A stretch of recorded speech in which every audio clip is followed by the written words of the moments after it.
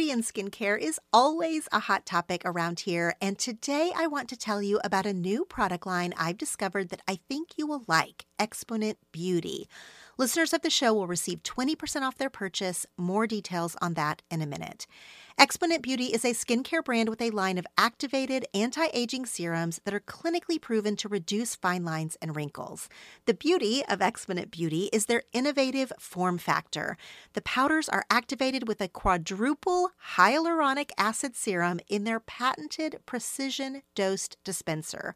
The packaging is gorgeous, and the dispenser itself is refillable, so it has also reduced plastic waste. Exponent Beauty's line of serums can be found in med spas and dermatologists' office around the country. The line is dermatologist recommended and clinically proven to reduce those fine lines and wrinkles, and to increase brightness and radiance, and to firm skin without irritation. No more expired or underutilized products with Exponent Beauty, just high-quality skincare with ingredients that work. Go to exponentbeauty.com and use code TELL20 for 20% off a purchase of $100 or more. That's Exponent, EXPONENT, Beauty, BEAUTY.com, and use code TELL20, TELL, the numbers 20, for 20% off your purchase of $100 or more.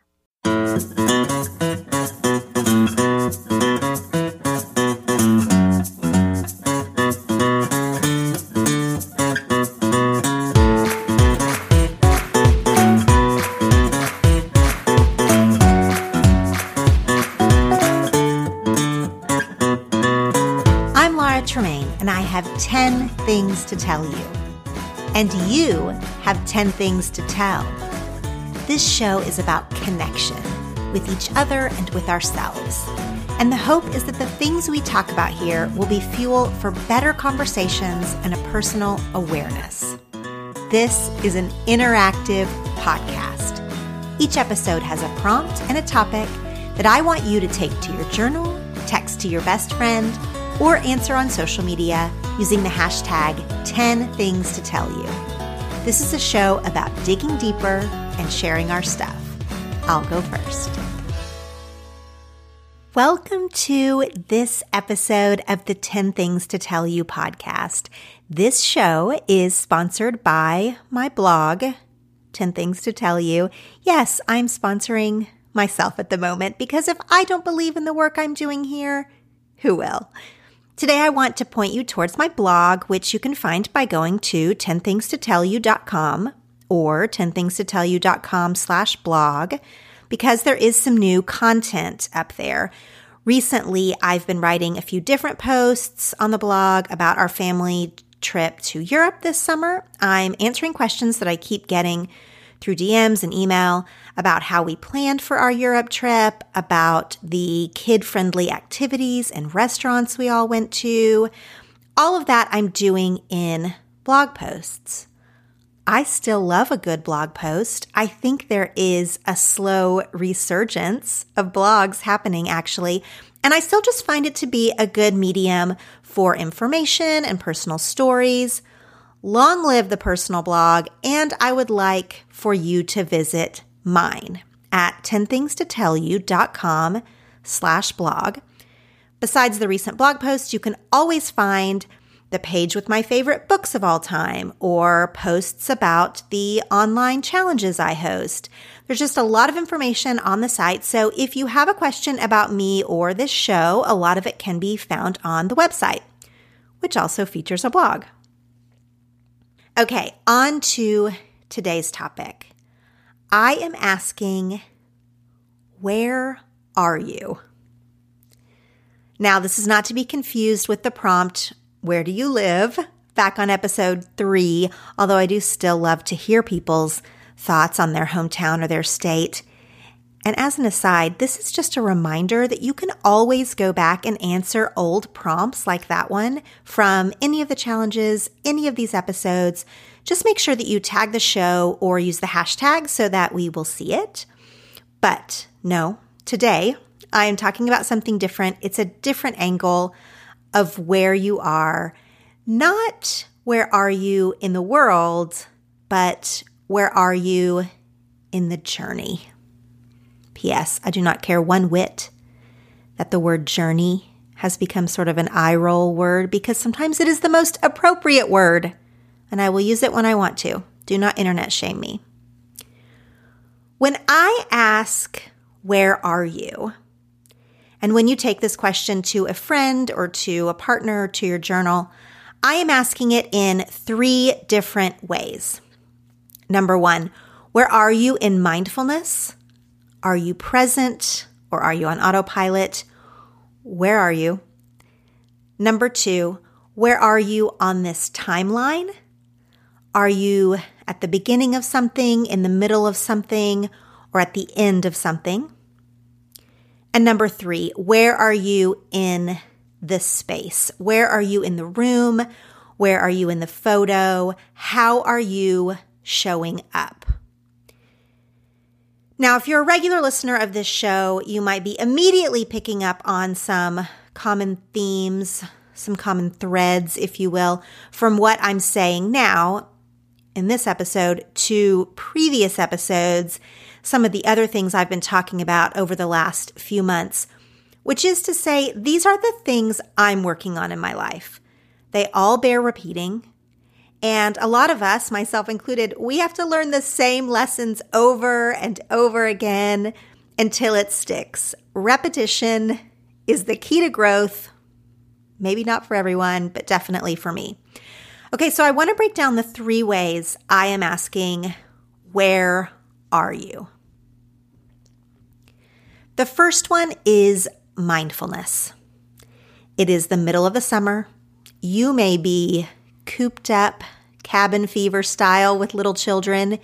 You may be in a cubicle, staring wistfully outside at the beautiful day. You may even be on an awesome vacation, but you're stressed out over 400 different layers of life. I don't know. As the saying goes, wherever you go, there you are. So where are you? My default when I am stressed is to check all the way out. Wherever my body goes, my brain is hiding. The most common way for me to check out is by burying my head in my phone. I can do a mindless scroll for an embarrassing amount of time. I will also escape into reading too much, just sticking my nose in a book as a way to not engage.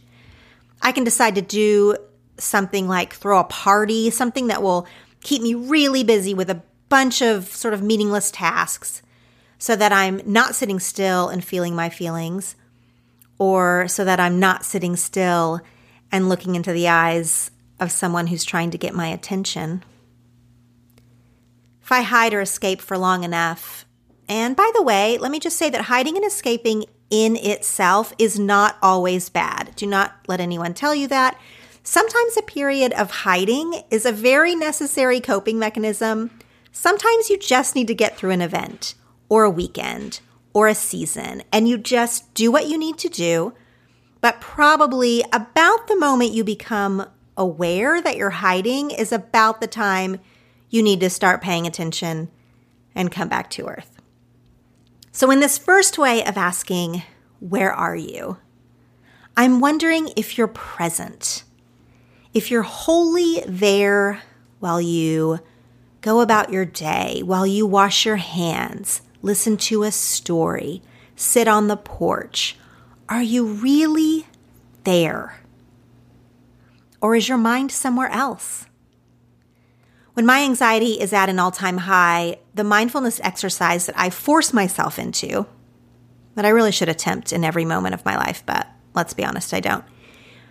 It is that I have to be there for every movement. Now I'm walking up the stairs. Now I'm sitting on the edge of the bed. Now I'm putting on my shoes slowly. Every move is accounted for and is slow instead of rushed. My head is in sync with my body because I'm focusing it that way. So where are you right now? Are you multitasking while you listen to this podcast? Most of us do that. But take a second, press pause here if you like. Just take stock of where you are right now. What your feet feel like against the earth. If you're cold, if you're sore, if you're tired. What are all the noises you hear around you or lack of noises? Just take a second, notice all of these things for 3 deep breaths.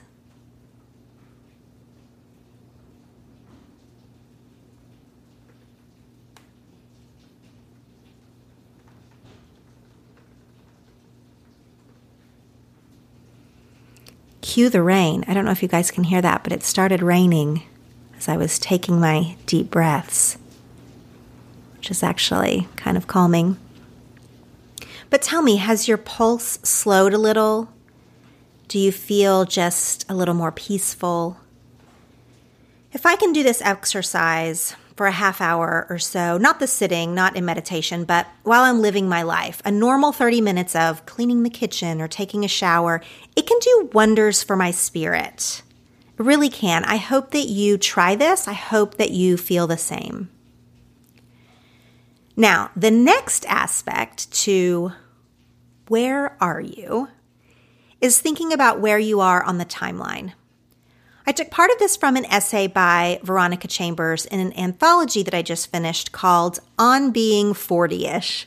This book was a gift my friend Kelly Gordon from the Sorta Awesome podcast. She sent it to me for my birthday. And every personal essay in this little book was good. I enjoyed it so much. It would make a really good gift. One of the early pieces is by the author Veronica Chambers, and it's called It's a Game of Two Halves. The book itself is about being in your 40s, but here Chambers is talking about how there's a beginning and a middle and an end to everything we're doing. A project, an interaction, a decade, a season. And she says, it's a game of two halves. And this is the thing. No matter what happens, you can't win in the first half. Doesn't this just give you so much pause? I underlined it and sat with that line for a few minutes. She's saying that everything can be broken into 2 parts, and you have to go through both. And I'm really thinking of this as your day can be divided into 2 parts, your parenting experience, so many things. But unfortunately, and obviously, we can't always know where we are on the timeline. We're not always just looking at a day. Sometimes we're looking at a life or a relationship.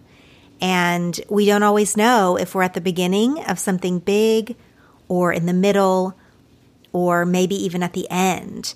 We can't always know where we are on the timeline, but we can always assess, what can I do to make this next part better? What can I do to be able to call this a win by the end? And there are things that we can quantify, or at least optimistically quantify. The middle is harder, but often we can say, okay, here I am at the beginning of this thing, or I am at the end of this part. When I was thinking about this for myself, I thought about how I'm at the beginning of a new decade of my life, and I'm in the middle of my parenting years, hopefully. I mean, I hope I'm a parent for 50 more years, but I'm in the middle of the time when they'll live in my home. I am no longer at the beginning of parenthood. But I am in the beginning of some work projects that I have brewing. I am at the end, hopefully, of a few years of difficult personal growth. These are all positive points on my timeline, but there are other things that are out there that are harder. Where are you on your various timelines? When I was journaling about this, I just found it helpful to say it out loud. It made me feel less like I had to pretend to be competent, because now I'm admitting that I'm new at something. I'm at the beginning of something. It made me feel a sense of peace to admit that I was at the end of something else. And I'm, God willing, in the middle of a lot of middles. it actually felt good to acknowledge this. This is where I am. A few pages in, Chambers goes on to write about what she has learned by attending retreats with Pema Chodron, a teacher I also have learned a lot from. Chambers writes, Pema talks about the idea of good in the beginning, good in the middle, and good at the end.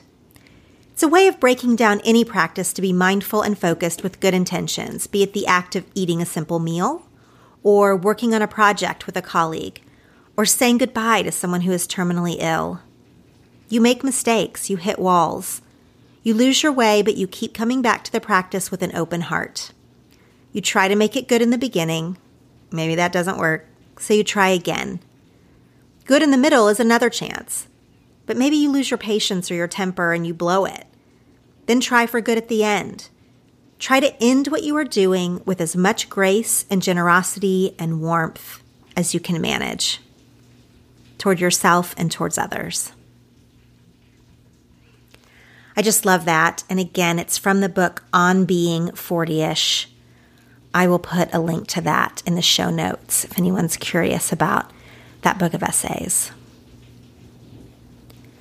The third way I want to ask you, where are you, is by asking, where are you in the space? Where are you in the room? Go back and listen to episode 22, When You Walk Into a Room. That's the name of that episode.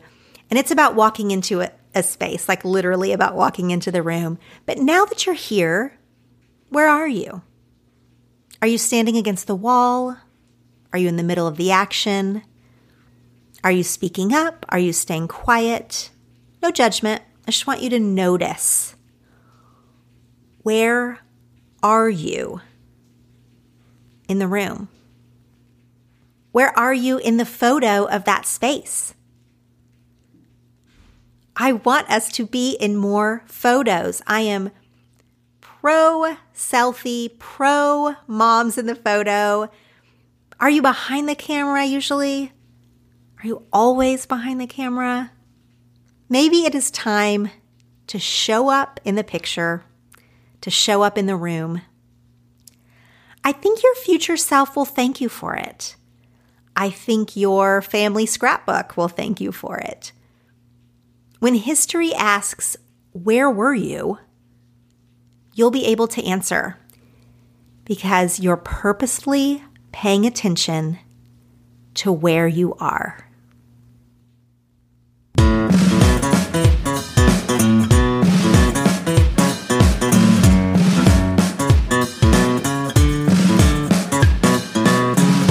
Tremaine, and you've just listened to the 10 Things to Tell You podcast. You can find the show notes and subscribe to episode emails at 10thingstotellyou.com/podcast. And you can follow us on Facebook and Instagram at 10 Things to Tell You. Remember, this is an interactive podcast. I have 10 things to tell you, and you have 10 things to tell. So take this topic to your journal or a friend, or post on social media using the hashtag 10 Things to Tell You. These episodes are meant to bring connection with others and ourselves and spark better conversations. Thanks for listening. Now go share something.